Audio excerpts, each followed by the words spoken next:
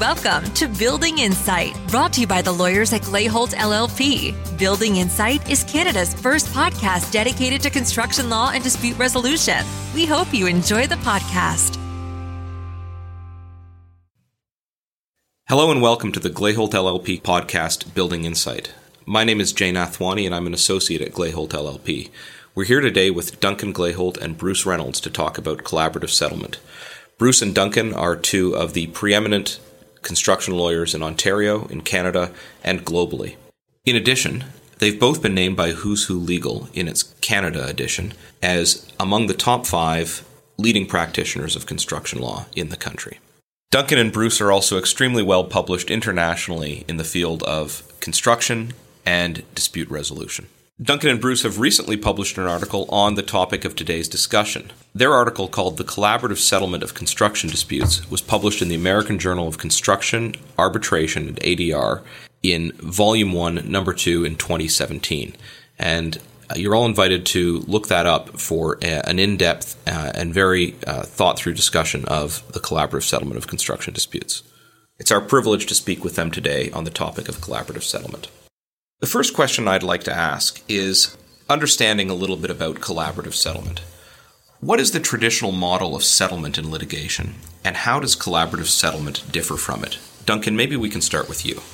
Thank you, Jay. I think there are some fundamental and significant differences between the traditional model of settlement in litigation and collaborative settlement, as Bruce and I have described it in an article we've written. To contrast the two, I would say this. The traditional model of litigation and the traditional model of settlement in litigation is essentially adversarial. The philosophical background of that settlement, as we describe in our article, is Aristotelian. It's very Western. It's disrespectful of the opposition. It tends to regard the construction industry as a collection of competing individual interests, and that is the approach that traditional litigation brings to settlement. It pursues, in my view, short-term goals, and it's a system designed to strengthen individual values. By way of contrast, as Bruce and I have conceived of it, collaborative settlement is essentially non-adversarial. It's a much more Eastern concept, almost a Confucian concept. It's a concept that would immediately be attractive to people raised in a different litigation culture. It is inherently respectful of the opposition. It treats the construction industry as an organic whole, a community. It pursues long-term goals, not short-term goals. And collaborative settlement, Jay, is a system that is designed to and strengthens community values in the construction industry. Traditionally, we settle by divesting a rights-based dispute to agents. The principals in a dispute hire lawyers as agents and divest ownership of the dispute to them. As Bruce and I see collaboration, it's very different. Ownership of the dispute is retained by the principals. They never divest it. And their engagement in the settlement over the short period of time that collaboration takes place is active and continuous. Well, I agree entirely with Duncan's description of collaborative settlement and its fundamental characteristics. Cycling back to your question for a moment, it's absolutely correct to say that the traditional form of negotiation that we've encountered over the years within the construction industry is positional in nature. One might even characterize it as a zero-sum equation. Parenthetically, it's also destructive of relationships and characterized by gamesmanship.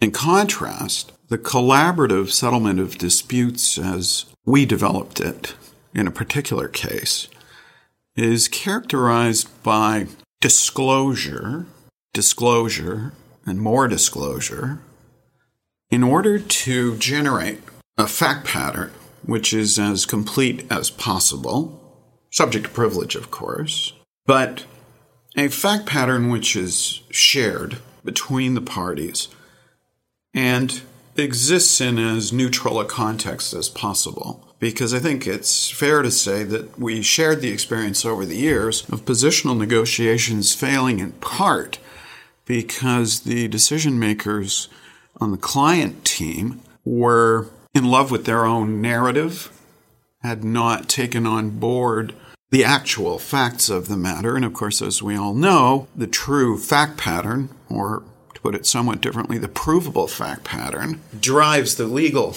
analysis. So if you're a client team leader and a decider in terms of the acceptability of a settlement, and you're playing a hand that is partial and distorted in regards to the facts, then your judgment will be partial and distorted in terms of what should constitute an acceptable settlement offer. So one of the key building blocks which we utilized was a very robust exchange of documents and the best recollections of key witnesses in order to try and share the true provable fact pattern. So I would suggest that was a foundational element of the process that we developed.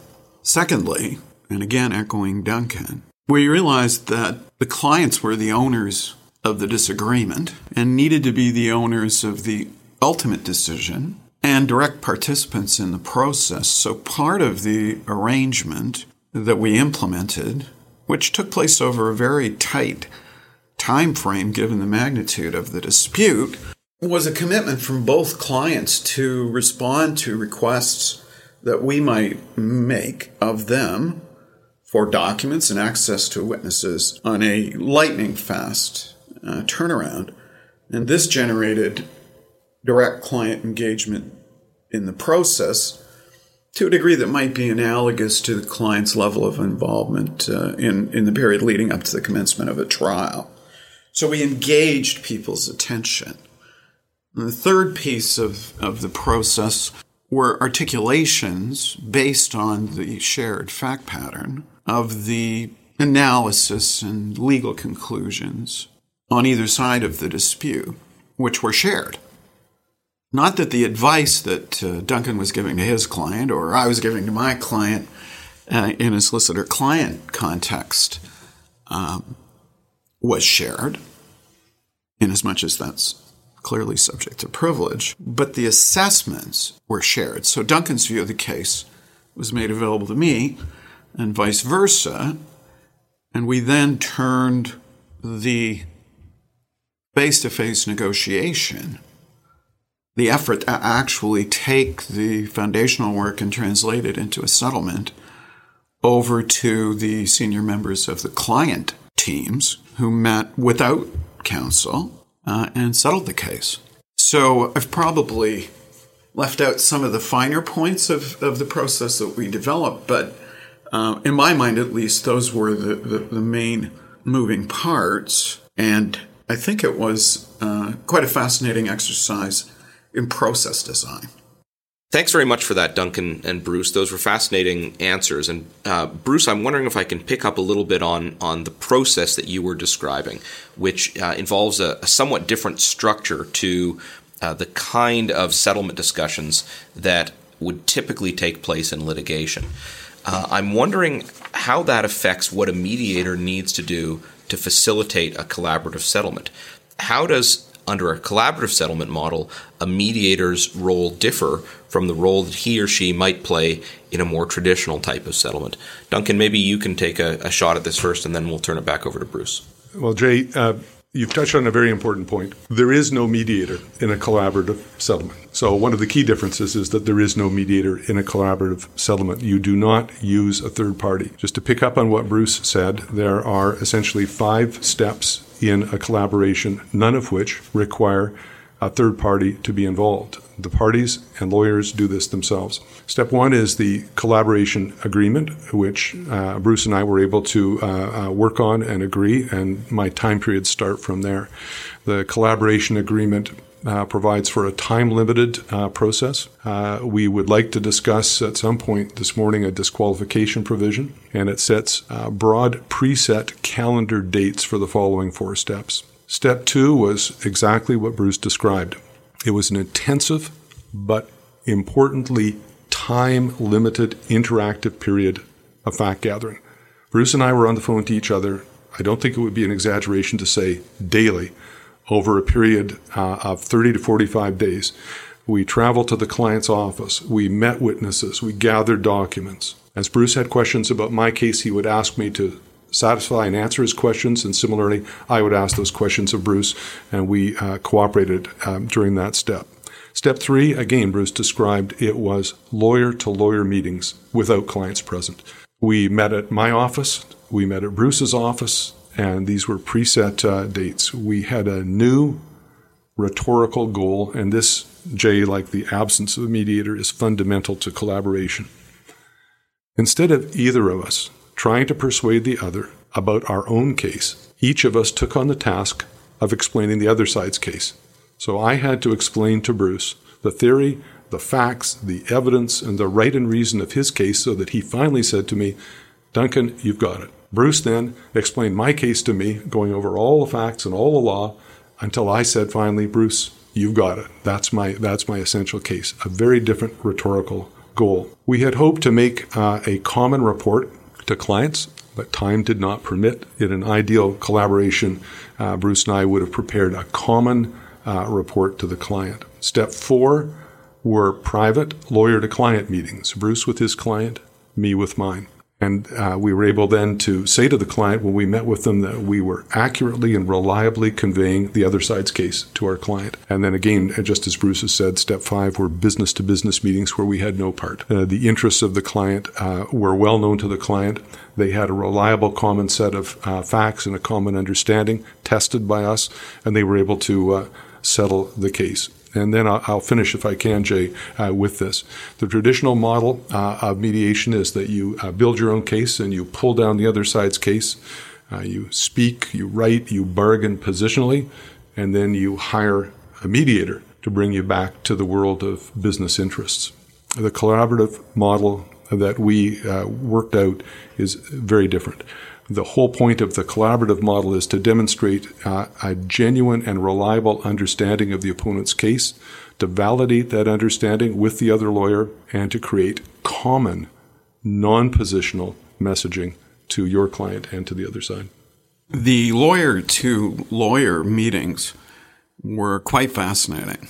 I would analogize it to finding yourself in the position of defending someone else's thesis. And it was an essential part of this disclosure and information exchange phase, but it was particularly powerful for the reason that Duncan articulates, because in order to put your opponent's case, you need to thoroughly process it in your own mind. When you think of the mediation process, as Duncan has correctly described it, the mediation memoranda that we customarily draft and receive are positional documents.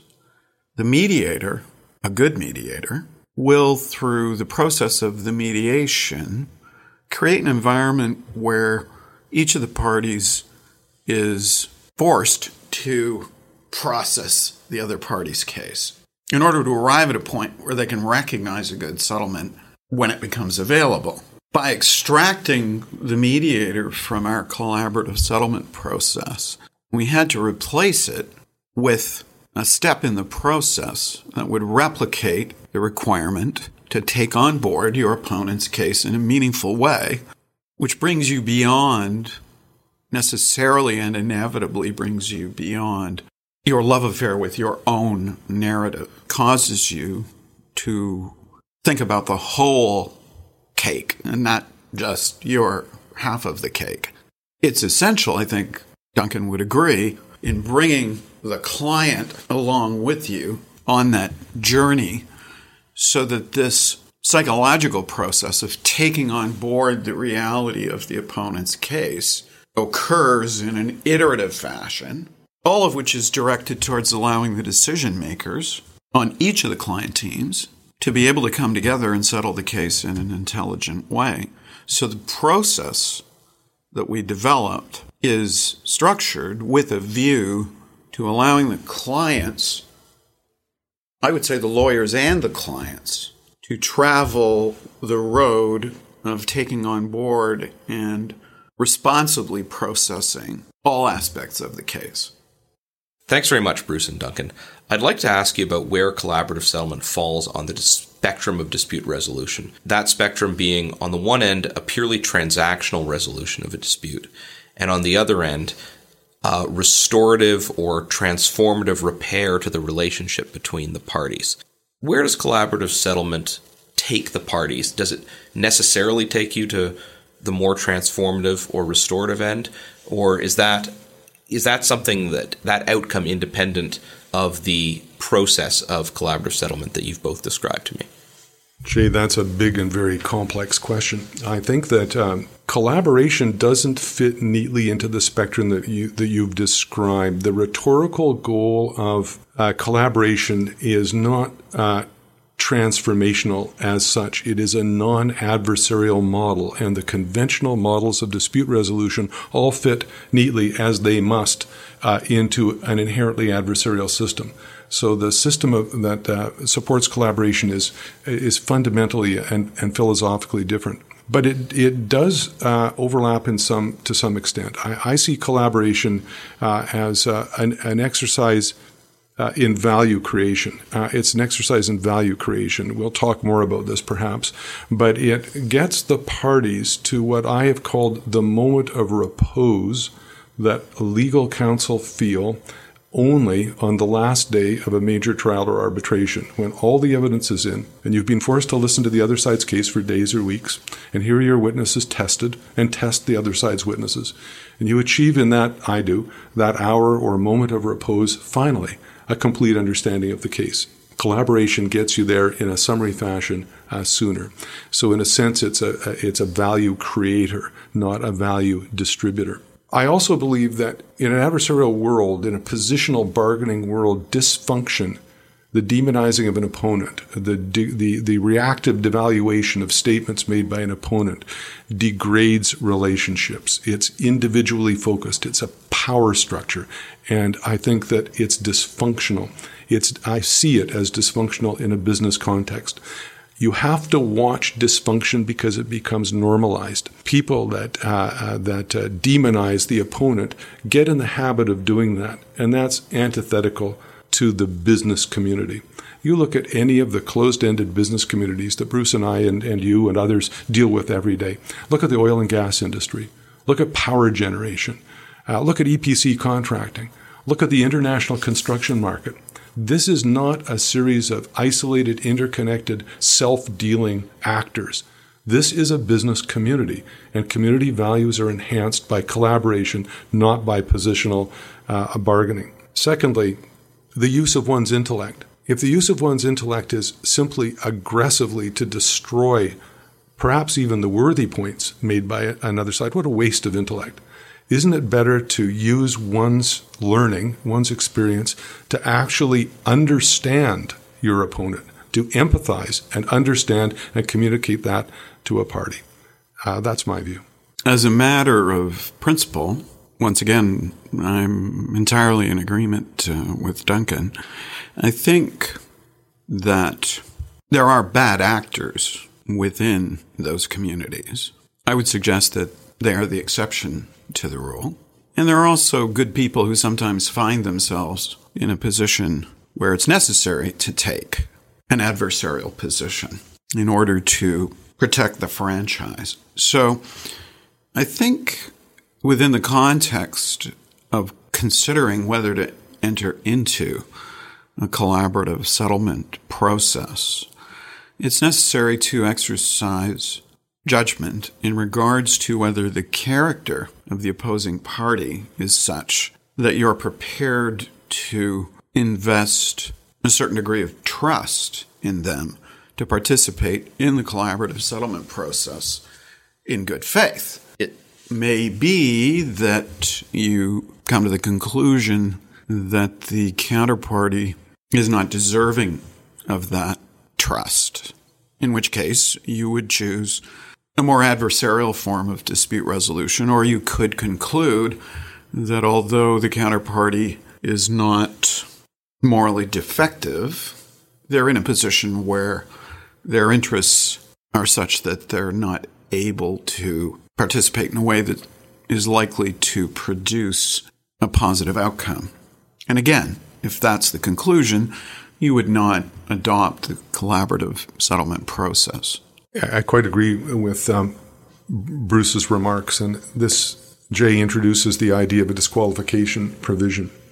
Defection to positional bargaining is a risk that lawyers run and clients run in engaging in a collaborative process. For Bruce and me, when we did this, this was not a risk that we ran because we knew each other, and we knew that there was little, if any, risk of defection to positional bargaining. But for the market, for people who are considering this, certainly in the family law context, as collaboration has become known in the United States, particularly and in Canada, parties include a disqualification provision. So they enter into a limited scope retainer with a lawyer to conduct the collaborative process. The disqualification provision provides that if either counsel defects to positional bargaining or adversarial proceedings during the course of the collaboration ends, and both of those lawyers then become disqualified from representing the parties in the eventual adversarial adjudication. Now, this will be unpalatable to in a commercial context. In a family law context, it's well accepted. In a commercial context, where the investment in adversarial process can be in the millions, if not tens of millions of dollars, that would be unpalatable to many law firms. So collaboration can be done without it, but it is the choice of parties to go to collaboration without a disqualification provision would considerably reduce the number of people, I think, that would or could take advantage of collaboration. With the disqualification provision, there's at least a check and balance. Duncan and I have debated over the years, I think it's fair to say quite vigorously debated, the concept of the disqualification provision. And I think that on a philosophical level, at a level of principle, Duncan's view in regards to the disqualification provision is preferable and logically consistent with endeavoring to maximize the likelihood of success of the collaborative settlement process. The source of the debate is my view that the relationship that allows for the collaborative settlement agreement to arise and for the process to proceed, as it did in our case, is foundational.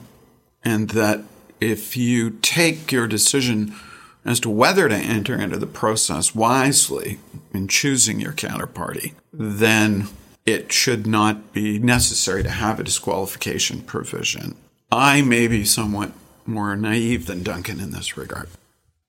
Thanks, Duncan and Bruce, for those answers. And I want to move on to the next question, which is what parties need to bring to the table to make a collaborative settlement possible? I think you've already described some of what parties need to bring to the table, but I'm wondering if you might be able to synthesize what the essential characteristics of what you think parties need to be able to bring to the table to make collaborative settlement possible. So there's several levels to the answer to that question, and I do not intend to be glib in answering the highest level. The traditional model, you don't bring a knife to a gunfight, as the saying goes. So the traditional model is gladiatorial. You have to bring money, time, and internal resources to the battlefield and hope to win. In collaboration, it's different. I think Bruce again put his finger right on it. You have to bring the willingness to communicate, the willingness to invest in a process that is new and interesting and effective. That's what you have to bring to the table. The time periods are very short, and you would have gathered that from our earlier discussion. Roughly 60 to 100 days, I would estimate, to complete a cycle. In the case that Bruce and I worked on that we describe in our article, at least, it was, I think, just a little more than 90 days, more like 100 or perhaps 120 days in that case. It can be expensive. The fact-gathering stage is not insignificant. It requires full time and attention, in our case, by a group of lawyers and support staff. It required witnesses to travel. It required document management support. So it is a considerable investment of time. So I think these are the things that you would need to bring to the table. I cannot underscore sufficiently the exercise of will involved here. It goes back to remarks Bruce made about cases that some of them need to be litigated and some of them are susceptible to settlement, indeed collaborative settlement. What you're looking for, I think, in an institutional environment is a construction economy where there are repeat interactions expected. I think that's another thing that's very important. This point relates back to your earlier question, Jay, about where on the spectrum of dispute resolution collaborative settlement lies in regards to empowering the continuation of the relationship between the parties to the dispute. The collaborative settlement process that was the first example of the method that Duncan and I developed involved a utility for which Duncan acted and a contractor, my client, who did anticipate and hope for a future relationship. At the same time, Duncan's client functioned within an environment where significant dispute resolution needed to be auditable, it needed to be reported, and it needed to be approved by the applicable regulatory authorities. And so it was particularly important that the outcome of the collaborative process that we put in place met ultimately with that regulatory approval. Therefore, in addition to bringing the matter to a mutually disagreeable outcome and allowing the relationship between the two main actors to continue successfully, the process ultimately received a regulatory imprimatur as constituting a credible dispute resolution process. And I think, Duncan, that was particularly important to both of us. Duncan, I'm wondering if you can describe for us, in your view, what the key obstacles are to collaborative settlement as a more common mode of dispute resolution. And what does the justice system need to do in order to facilitate collaborative settlement? All right. Thank you, Jay. At the risk of resorting to lists, let me list a few obstacles that I think face the development of collaborative settlement, again, as Bruce and I have developed it in the article you referred to. First, it's an odd and unfamiliar concept for adversarial trained lawyers. The first reaction one hears from a group when you speak to them about this, especially if the group contains adversarially trained lawyers, is sort of a questioning, how could this ever work? Well, in fact, it does. So the fact that it's odd and unfamiliar is the first obstacle. Flowing from that, the second obstacle, which Bruce and I have tried very hard to remedy, is the lack of academic and statistical credentials to support the recommendation of a collaborative settlement process to a sophisticated and often public client. We've tried to remedy that with our article. The third obstacle, I think, would be obvious to the audience of this podcast. It's that there's a very lean market right now for people who have a collaborative law skill set in the construction law area. We, again, Bruce and I, would like to remedy that. So I think education is going to be important. And finally, in obstacles, Jay, the current structure of the legal profession, certainly internationally, into monolithic law firms does not assist in collaboration because of the disqualification provision that I've mentioned earlier. The disqualification provision is antithetical to the business model of most large law firms. So collaboration and collaborative lawyering under limited scope retainers may indeed be something for sole practitioners or those who are already making the move to arbitration or mediation. But the second part of your question, I really asked, what can the justice system, the legal profession do to encourage collaborative lawyering in the construction sector? And I would quote our Chief Justice, Richard Wagner, in saying that what is needed from both the profession and judicially is courage and creativity, as he put it. The courage to attempt new models of dispute resolution and creativity in shaping those models. I would also think that the judicial recognition of differences between transactional and relational contracts is important, because collaboration, I think, is ideally suited to genuinely relational contracts. And finally, limited scope retainers have obtained much consideration in the United States, and I think we're going to need the law societies here to recognize the use of limited scope retainers. Thanks very much, Duncan. Bruce, I'd like to close with you. Could you tell us, what is the one thing that a party considering using a collaborative settlement process needs to consider? Well, to misquote a famous American dispute resolution expert, a party considering the appropriate method of dispute resolution should do their best to fit the fix to the fuss. So, to put that slightly differently, there's a spectrum of dispute resolution methods. And although Duncan and I are particularly interested in collaborative dispute resolution, we're both quite vocal advocates of adjudication. So, fitting the fix to the fuss is very much an underlying principle in the way that both of us approach dispute resolution. When you're engaged in a dispute with a party who meets the essential criteria, the threshold criteria, which is a sufficient degree of trustworthiness, then this particular method of dispute resolution is an available avenue to attempt to resolve your dispute. Once you've passed that threshold, then it's necessary for both parties to accept that in the endeavor to develop a collectively generated fact pattern, as we've both discussed earlier, there will not be a perfect outcome. In this type of process, you will not achieve the extent of discovery that you can achieve, with great effort, I would add parenthetically, in a fully regulated adversarial dispute resolution environment, such as would pertain under the rules of civil procedure. However, in my experience, this is acceptable from the perspective of a senior business person who will typically operate on the 80% solution thesis, because you will achieve, based on our experience, and we have done this more than once, you will achieve better than an 80% outcome in terms of disclosure.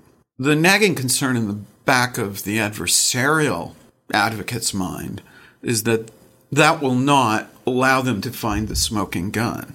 However, in my experience, there is no smoking gun. And I was present at a conference in Australia a number of years ago where a room full of 200 construction dispute resolution experts were canvassed as to whether any of them had ever encountered the smoking gun. Out of approximately 200 attendees, one person put up their hand. They were promptly cross-examined, and it was collectively agreed that what they thought was a smoking gun had not been a smoking gun. So, while I don't contest the theoretical proposition that in certain fact patterns there is a smoking gun, I personally haven't encountered one. And therefore, you need, in order to engage in this process, to accept that you're going to get, shall we say, 80% of a loaf in terms of disclosure. Having said that, and as all dispute resolution experts know, Once you have a significant degree of documentary disclosure, the documents interrelate to such an extent that it is normally possible to suss out where your opponent has suppressed a document. So you actually, I think based on the experience that we have shared in regards to this type of dispute resolution, will get 80% disclosure, plus you will be able to reach reasonable conclusions in regards to that which has not been disclosed. In business terms, if this degree of disclosure is viewed as reasonable, then the process will work as it has worked for our clients more than once in the past. Bruce and Duncan, I want to thank you both so much for joining us today for our Building Insight podcast. It's been a pleasure talking to you. Fascinating to get your insights on this model of dispute resolution. And we thank you very much for your time. Thank you for listening. Please subscribe on Apple Podcasts, Spotify, Google Play, or wherever you get your podcasts. And visit GlayHolt.com for more information. If you have any questions, email us at info@GlayHolt.com. We look forward to having you join us again.